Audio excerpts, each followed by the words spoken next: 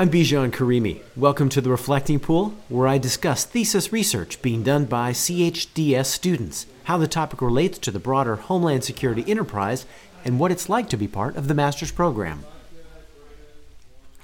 Shawn Harwood is a special agent with Homeland Security Investigations, which is part of DHS.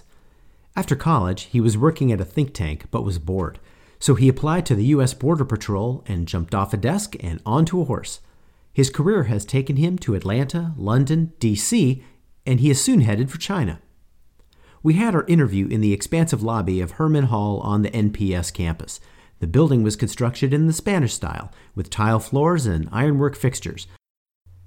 Shawn came to CHDS with an open mind in order to better understand his place in Homeland Security.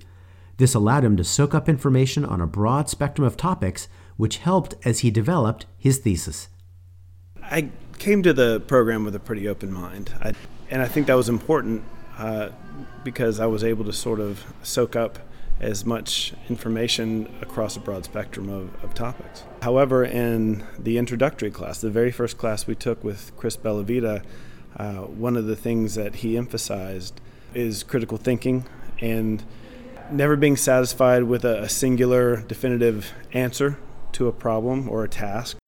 It was fascinating to learn that SOPs began in the 1800s in the German military and have since become foundational for militaries and businesses worldwide. What was your interest in writing about standard operating procedures, or SOPs? An indelible part of the way we do business, whether it be emergency response or budgetary measures, we follow standard operating procedures, which is great in a very predictable, static environment. However, when you apply that to any sort of highly influenced environment, particularly a crisis, you end up with a very unpredictable situation. An SOP, which is a prediction-dependent function of our government, being applied to a prediction-defiant environment. You observe that businesses have changed how they use SOPs, yet in government, specifically crisis response, it seems SOPs have largely remained the same. Why do you think that is? In business, I think you're motivated to identify any ways to make yourself more efficient, more effective. The private industry is always seeking for the next way to get a leg up on the competition. And government tends to resist that type of change until there is something significant that happens, illuminating the need for change. Someone has to die before the government really gets motivated to make a change. When describing your research challenge, you talk extensively about predictability and unpredictability. Explain how that relates to complicated versus complex incidents. A complex system versus a complicated system is a question of relationships and influences.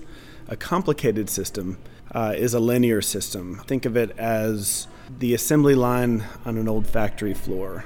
It's one-to-one relationship. Now, when you have a complex system, what you have there is a very nonlinear, random set of relationships that all can influence each other in unpredictable, innumerable ways. Picture a ball floating in space with an innumerable number of other balls hitting it and bouncing it this way and that way. It's impossible, especially from the outset, to predict what path that ball will eventually travel. You describe the concept of a complex adaptive system. What is that, and how is it related to an adaptive SOP? So complex adaptive systems is a survival methodology for agents operating in a complex system. Your environment is going to change in ways that you can't predict, but if you're ready for that and you're constantly looking for ways to get your job done, that's the way you survive. A fundamental weakness of SOPs is the application of static doctrine to highly variable emergencies. You looked at September 11th, Hurricane Katrina, and Fukushima Daiichi as case studies. Walk me through one of them as you saw it and highlight where SOPs were helpful and where an adaptive SOP might have been a more effective tool. Well, first off, this is playing armchair quarterback. So as long as you're willing to accept the caveat that this is unfair to the people that were dealing with unique situations in the moment, I will proceed. So the morning of 9/11, the first flight starts demonstrating these aviation anomalies. It makes changes that weren't expected. It doesn't respond to communications. The transponder goes off.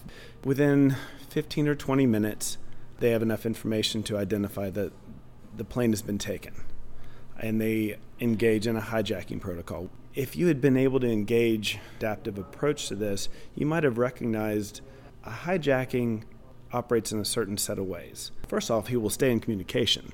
He or she will have demands. He or she will not hide because they're making a statement. Air traffic controllers in that moment were so stuck on the hijacking SOP that they were trying to embrace that they were unable to step outside of that sort of tunnel vision to recognize some fairly obvious truths that we can see in hindsight. An adaptive approach prepares you for the unexpected. Early in your thesis, you talk about the Chicago PD active shooter SOP and then describe how to convert it to an adaptive SOP. There are a number of very specific actions that a responding officer is ordered to take.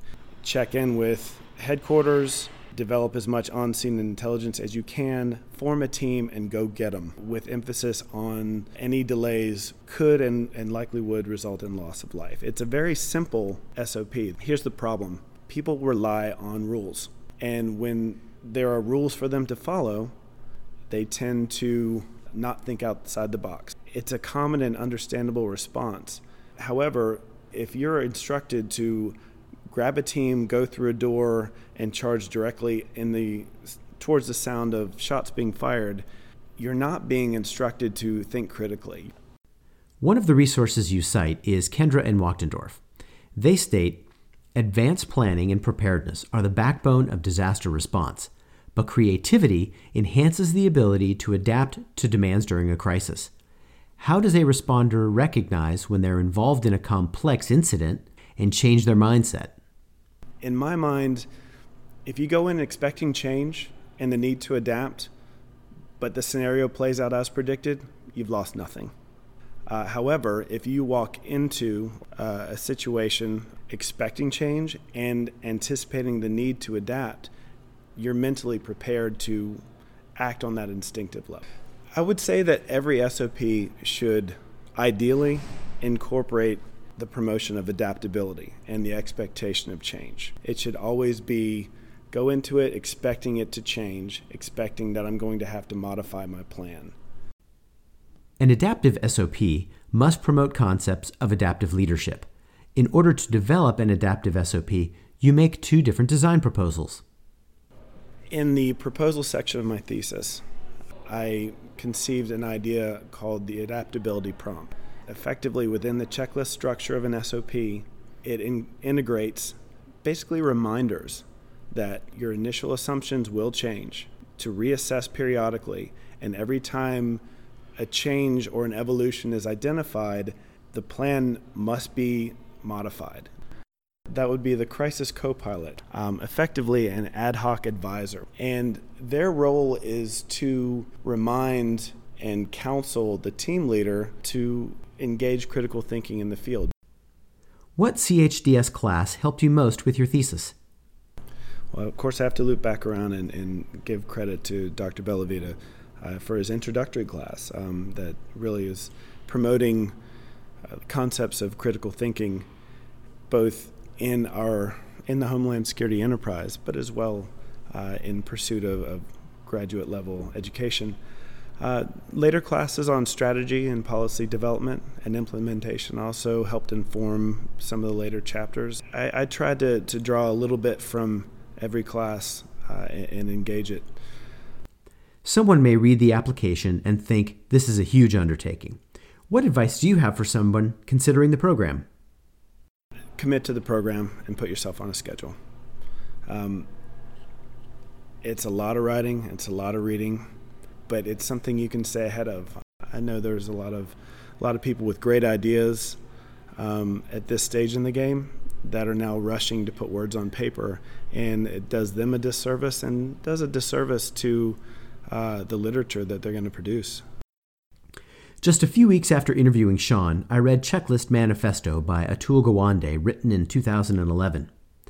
Attule's research also explores the challenges of operating in a complex environment, whether it's flying a plane, constructing a business, or performing surgery. He advocates the use of checklists to help teams methodically address routine tasks so they can focus on the identification of unexpected events and how they will respond if they occur. I hope you've enjoyed hearing about Shawn Harwood's thesis, Adaptive Standard Operating Procedures for Complex Disasters. For more information on this research, visit the Homeland Security Digital Library and search for Adaptive SOP. The Center for Homeland Defense and Security is the nation's Homeland Security educator and part of the Naval Postgraduate School in Monterey, California. For more information on the CHDS Masters, Executive Leadership, or other academic programs, browse to www.chds.us.